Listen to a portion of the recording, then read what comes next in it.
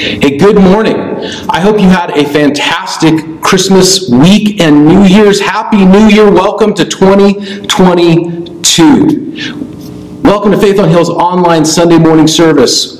We were all online last Sunday because of weather, and this week we are in person at 10:30 in the morning. The audio-only versions available of our Sunday service and our 20-minute Bible study podcasts are available on Spotify or Apple Podcasts. You just have to search Faith on Hill. The video version, if you're watching right now, is on our Facebook. It's always there. And then it's live streamed on our website, faithonhill.com. Our audio versions are also available on the website as well. When we're kicking off 2020, small groups have started back up. If you want information, you can email smallgroups@faithonhill.com. We have a Sunday morning small group, a Wednesday night online small group, a Tuesday night young adults group, and youth group is on Tuesday nights as well. We are going to continue our study in the Gospel of Matthew. This morning we're going to talk about John the Baptist, and we're going to talk about sharing the good news of Jesus Christ. So if you have a Bible, open to the Gospel of Matthew, chapter 3, as we continue our study of God's Word together.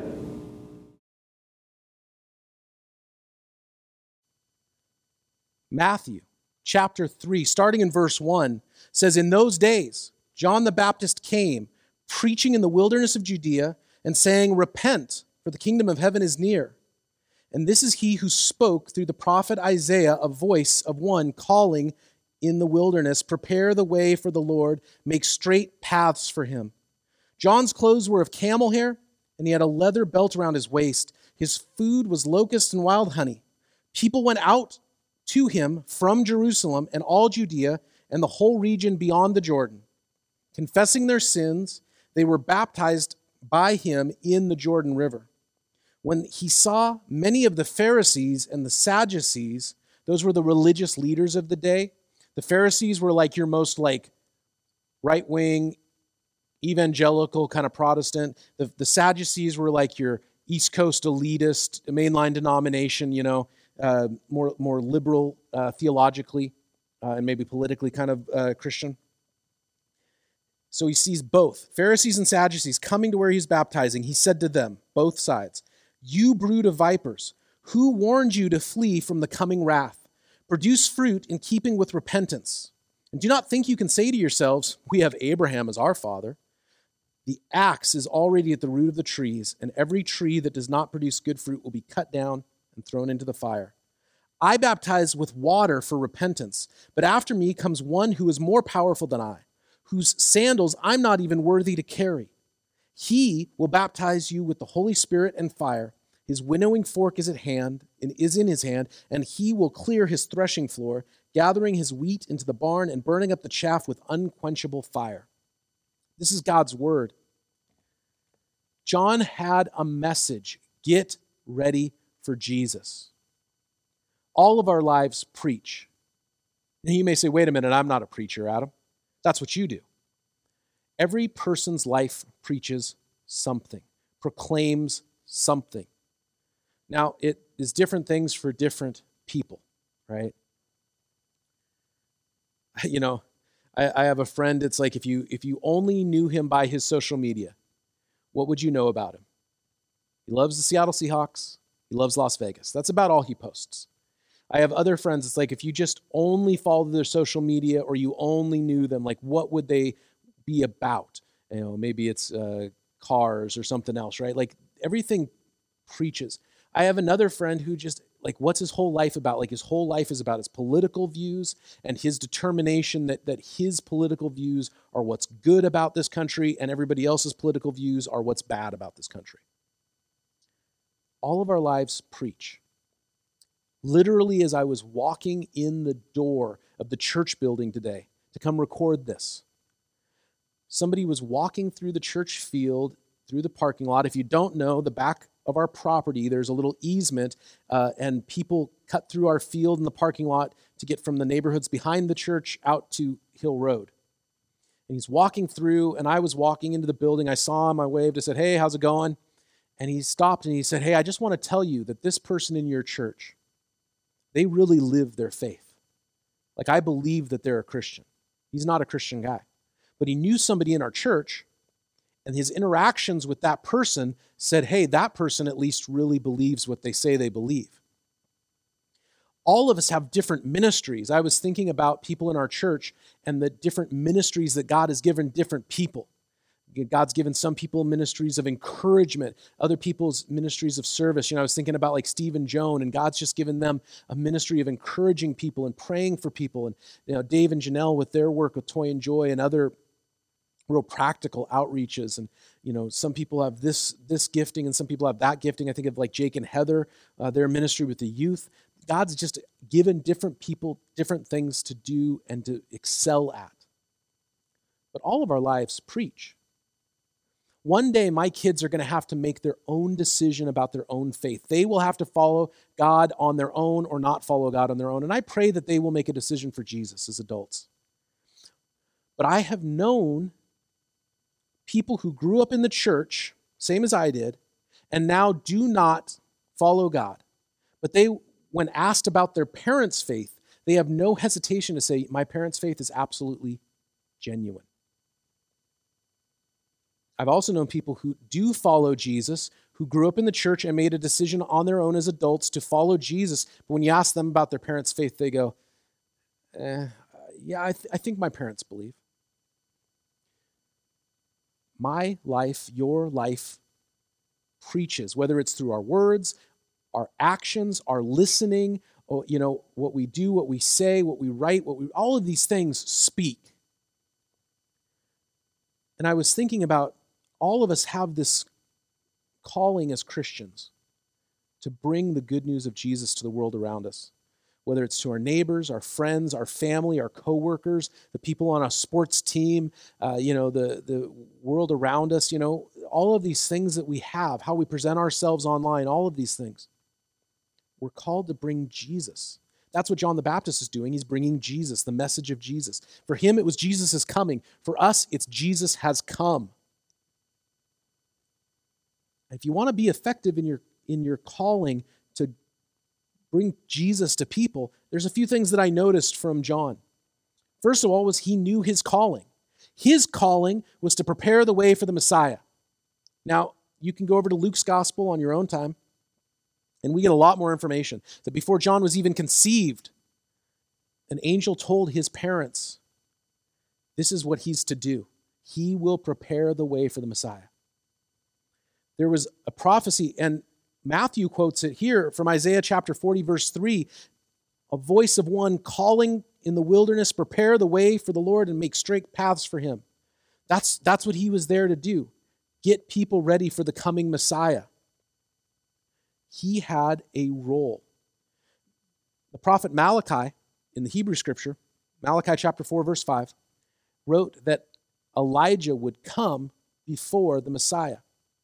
And Jesus' disciples asked Jesus about this because they said, hey, the prophet said that Elijah would come first and then the Messiah, but you're here and we're pretty sure that you're the Messiah, so what's going on with that?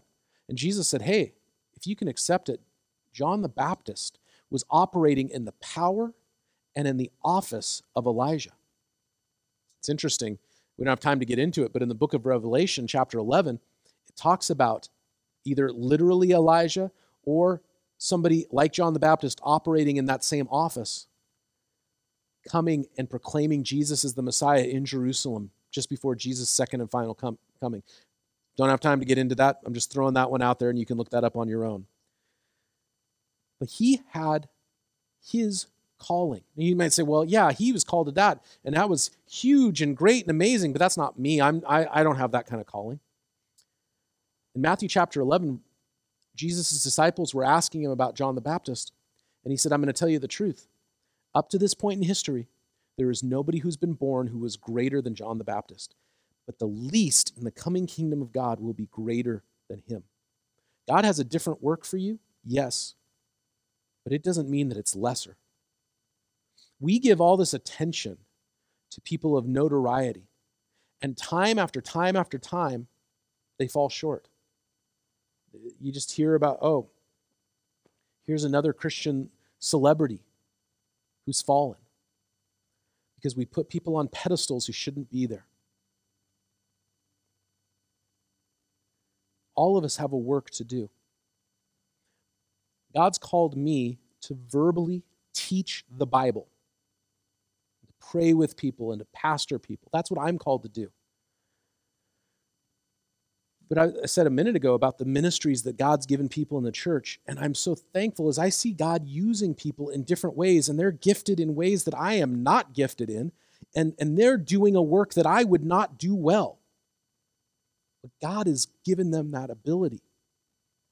And all of us have different ways that God has called us. But we can be effective if we know what our calling is. And that's a process that some of us just kind of work through, like, hey, what am I supposed to do? When I first started working in churches, I didn't know that I was going to do this. I didn't know that I could preach. It was a process over a few years that I worked through, kind of like clarifying, what is it I'm supposed to do? You got to know what you're called to do, and all of us are called to bring Jesus to the world around us. But you got to know your audience. Verse 1, chapter 3 says, in those days John the Baptist came. Matthew doesn't give us a lot of information about when those days were. Why? Because he was one of the earliest writers in the New Testament, and he's writing to a primarily Jewish audience. They would have known what those days were. They would have known who John the Baptist was. Luke, in his gospel, gave a lot more information because he was writing to a primarily non-Jewish audience, and he was writing a little bit later. So he needed to give a lot more context to that audience. If we want to be effective in bringing Jesus to people, you got to know your audience. Matthew knew his audience. Luke knew his audience. They were different audiences, and so they presented things, the same truth, the same information, but they just presented it differently. How I speak with somebody in their teens is different than how I speak to somebody in their 70s. You know, how I speak to somebody in one culture is different than another. I recognize that one person might have this experience and it'd be different than my experience, and I need to be aware of that. When I was in grad school, we would have people from a very rural experience and people from a very urban experience, and they would get into, we could politely call them discussions, or more realistically, we would call them arguments. And they would really be talking past each other until somebody who had lived in kind of both worlds, rural and urban, could kind of translate for them. Because their experiences were so different, and they weren't recognizing the difference in audience, and so they'd get into arguments. Even, the things that you say, how the words that I use with one setting might not be appropriate to another. I got to know who my audience is. Then I got to consider how I present it. Verse 4 says, John's clothes were made of camel hair, and he had a leather belt around his waist, and his food was locust and wild honey. That sounds interesting or weird or different to us, but it doesn't mean anything to us. To the Jewish audience and the people living in that area at that time, it would have meant something.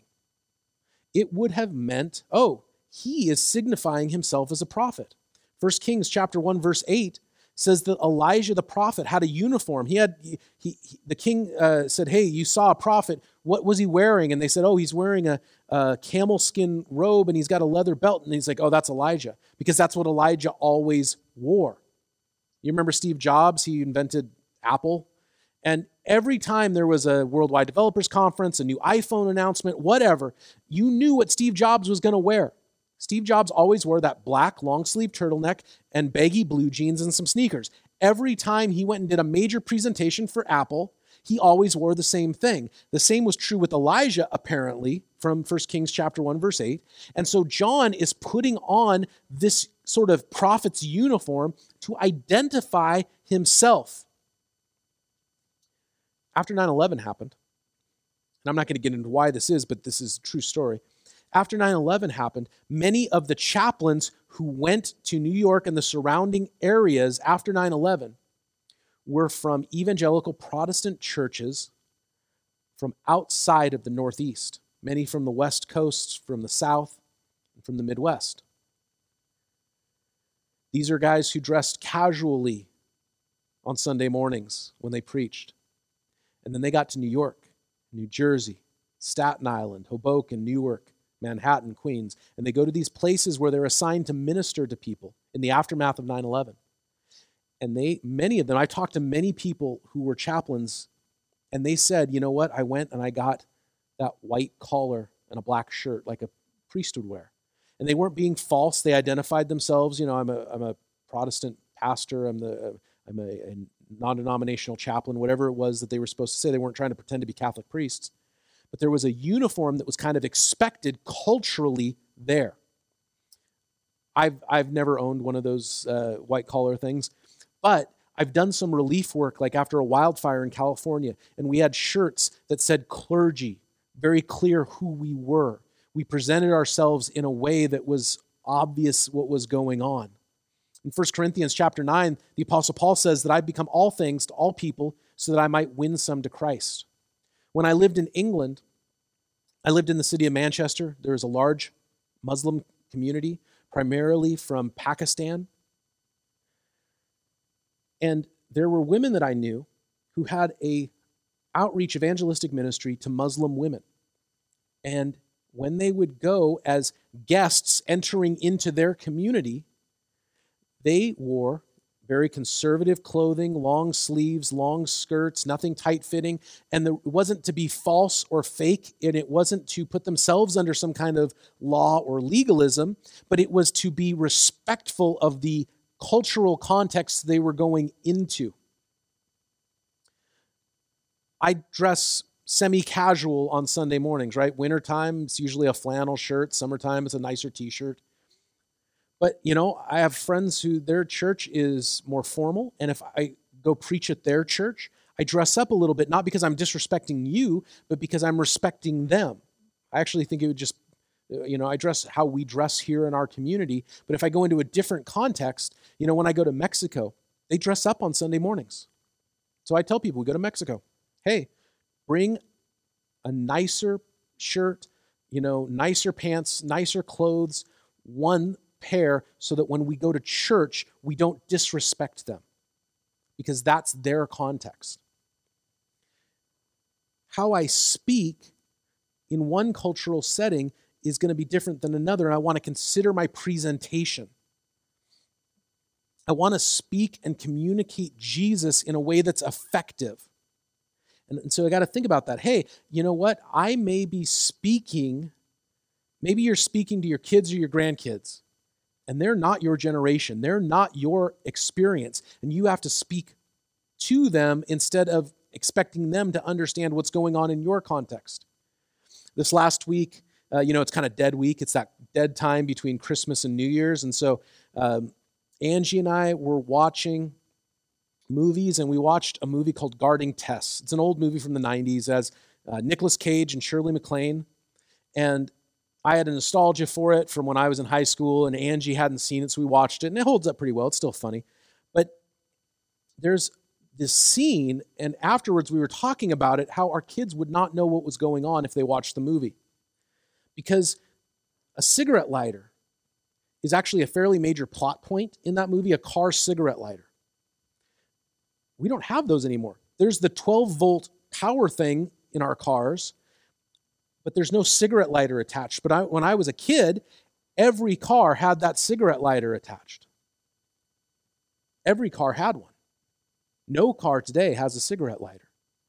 And then there's a scene where there's kind of a running joke through the movie where he keeps getting calls from the president, Nicolas Cage does, and he keeps getting yelled at by the president. And then the president hangs up, and he's just sitting there holding the phone, and after a few seconds, that beep, beep, beep, beep, beep, beep, beep, beep starts.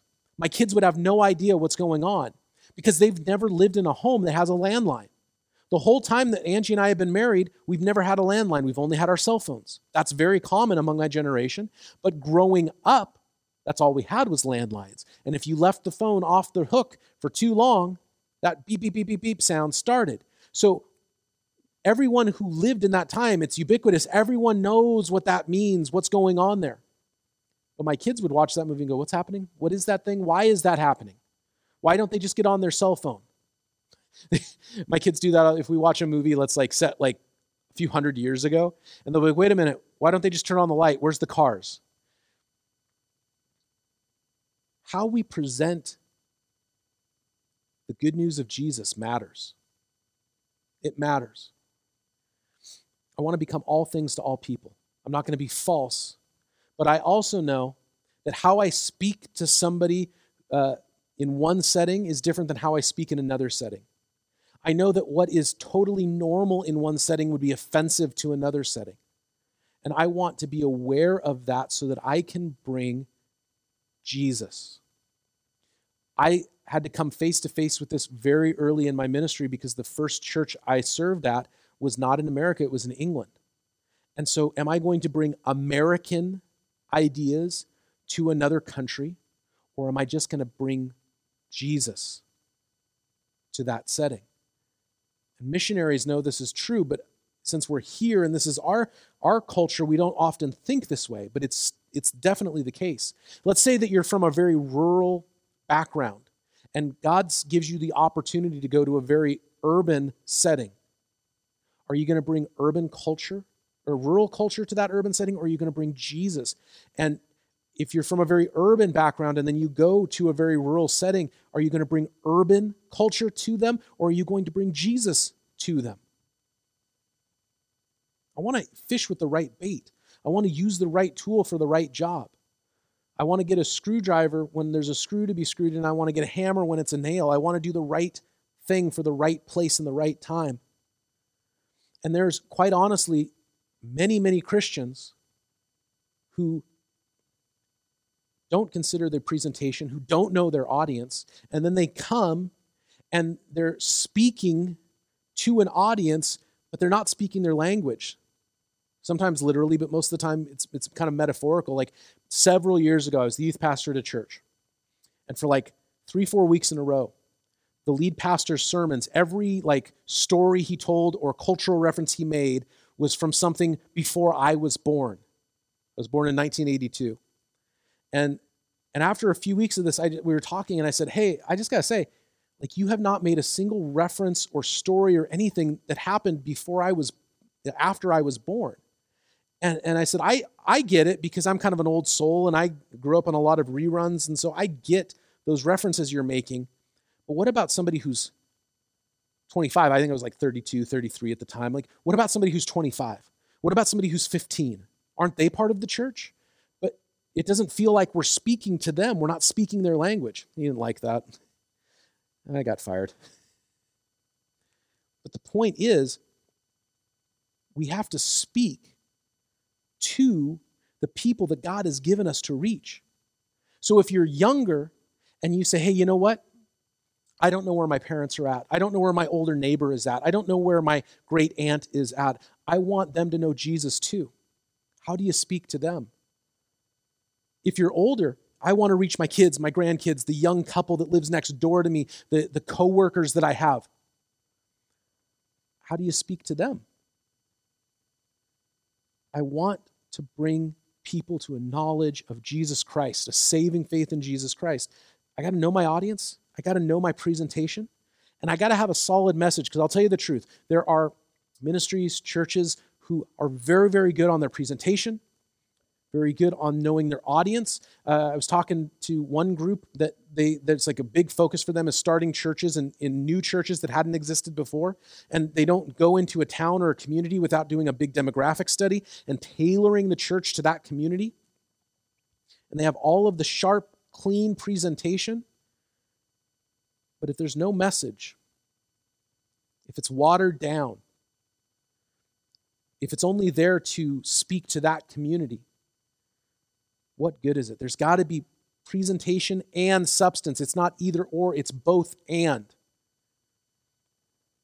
I am beginning to believe that the least evangelized group in America might be traditionally church-going people, because churches have tailored the message to what they want to hear, and then when there are parts of the Bible that they don't want to hear, they either don't talk about it or they ignore it and they just skip over it, so that it doesn't ruffle any feathers. Because who is John preaching to? Well, it says that people were coming and repenting of their sins and being baptized, which was a ritual. The whole baptism thing in Jewish culture was actually a thing that you only did if you were a heathen who wanted to convert and become Jewish. So they were basically saying, it's as if I'm not one of God's people. I have been so wrong and so far off. It's as if I'm not one of God's people. So I am going to publicly confess my sin. I cheated my employee. I lied here. I dishonored this person. I've sinned in this way. And I want to be ready for the coming Messiah. So I am going to baptize myself and repent of my sins. And then these religious people show up. And in our context, when we hear Pharisees and Sadducees, we would think of both the most like right-wing kind of like moral majority type of Christian and the most like progressive, woke kind of Christian. They're both there. They're both watching. And John turns to them and he says, what are you doing? Because you're there standing like looking on as if you don't have to repent. But you have to repent too. He says, you're not keeping fruit that goes with repentance. You're like a tree.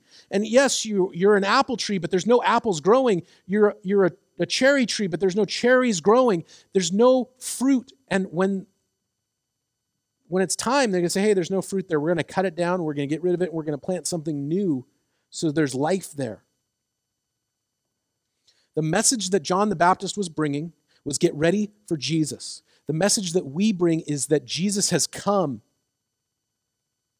And that message is repent and be changed. Sinners are welcomed. Sinners are welcomed. Somebody might say, you know what, Adam, I want Jesus, but I'm not sure if I want to come to church because I don't believe everything that church people believe. Join the club. Join the club. A lot of people, I can't speak for other churches, but a lot of people at our church feel sort of spiritually homeless. Not that we're not home here at our church, but we look around and we say, there's all kinds of this far right and far left churches, and we just don't feel like we're part of either of them. Join the club.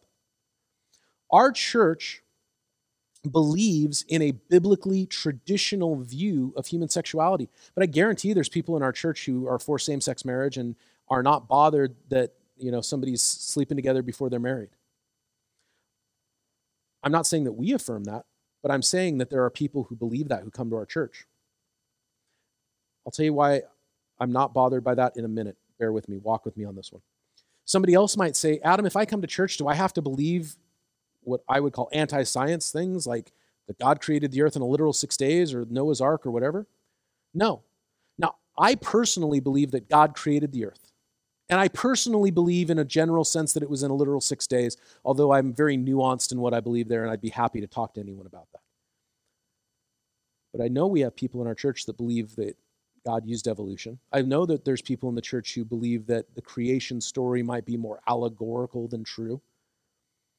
Here's where I'm not bothered with any of that. Because of the second part of his message. In verse 11, where he says, he, that's speaking of Jesus, he will baptize you with the Holy Spirit and with fire. John says, I've come and I've just brought a baptism of water. It's outward, it's external. You come, you confess your sins, you're baptized so that symbolically you profess that you want a fresh start and you want to prepare yourself for God's coming Messiah. When the Messiah comes, that he will baptize you with the Holy Spirit and with fire. I believe that God's cleansing power is working in the lives of Christians today. And so I don't worry if somebody comes and says, I want Jesus, but you know what? Here's this big thing that the Bible teaches or the church teaches, and I don't agree with it because I trust that God's going to do his work. There's so many things that I personally have said, what's the big deal? Why does God care about that? And then as I've gone along as a Christian, God's worked in my heart and explained these things and changed my heart. And there's other things that I thought were a huge deal that I really freaked out about, and then God worked in my heart and it's like, Adam, that's not really a big deal. That's just a cultural context. And as we work together, we move together, trying to follow Jesus together. I trust God to do his work, his cleansing work. I trust the Holy Spirit to work in us. I'm more worried not that the sinners come and feel welcomed. I'm more worried that we're like the Pharisees or the Sadducees and we're looking on going, oh, look at them. Instead of saying, God, heal me, forgive me, work in my life, change me. I repent. I'm not worried that somebody feels like they can belong here before they believe. I'm worried that I'm just trying to behave so that people will let me belong. I'm worried that we would fake everyone out so that we look outwardly good, but inwardly we're just as bad as everyone else. The message that John the Baptist brought was get ready because Jesus is coming. The message of the church today in 2022 is Jesus has come, Jesus lived, Jesus was crucified, and 3 days later he rose again. And we believe that through his death and resurrection, all of our sins are removed, totally wiped away. The Bible says that if we believe in our hearts and confess with our mouth that Jesus is Lord, that we will be saved. And so I pray that in 2022, God continues to remove the barriers from us individually and us collectively as a church from sharing Jesus and that good news, so that we could know our audience and have a clear presentation with a solid gospel message. And I invite any who hear this and they're saying, you know what, I want Jesus, but what about all this other stuff? Just come. That's what these guys did. They came, they repented, and they physically did something. They got in the waters of baptism. It didn't save them, but it showed that they meant it. It showed that they were actively responding. I'd invite all of us to actively respond to Jesus. And however that looks, maybe active response to Jesus is to show up in person, not because church attendance saves us or makes us better, but because it's a way to actively respond to Jesus. Maybe actively responding to Jesus is praying with me here in just a minute. Maybe actively responding to Jesus means to reach out to somebody and say, hey, I need to repent. God will show you how to do that. Let's respond together. Would you pray with me right now? Holy God, thank you that you hear our prayers. We pray that you would remove any of the false faith that we have in our own religious goodness. That you would make clear to us how deep our sin runs and how great your love is. That you would make clear to us our need for Jesus. That you would make clear to us how much and how completely Jesus has saved us from our sins. Lord, the things that are unclear, we pray that you would give us faith to walk through. Lord, the things that hold us back, we pray that you would give us power to overcome through the Holy Spirit. We ask these things in the name of Jesus. Amen. God bless you. If you responded, let someone know. You can email me, adam@faithonhill.com. We're going to be in our small groups this week, both in person and online. You can email smallgroups@faithonhill.com for more information. And we'll see you next Sunday morning at 10:30 a.m., online and in person, as we continue to study God's Word together and learn what it means to follow Jesus.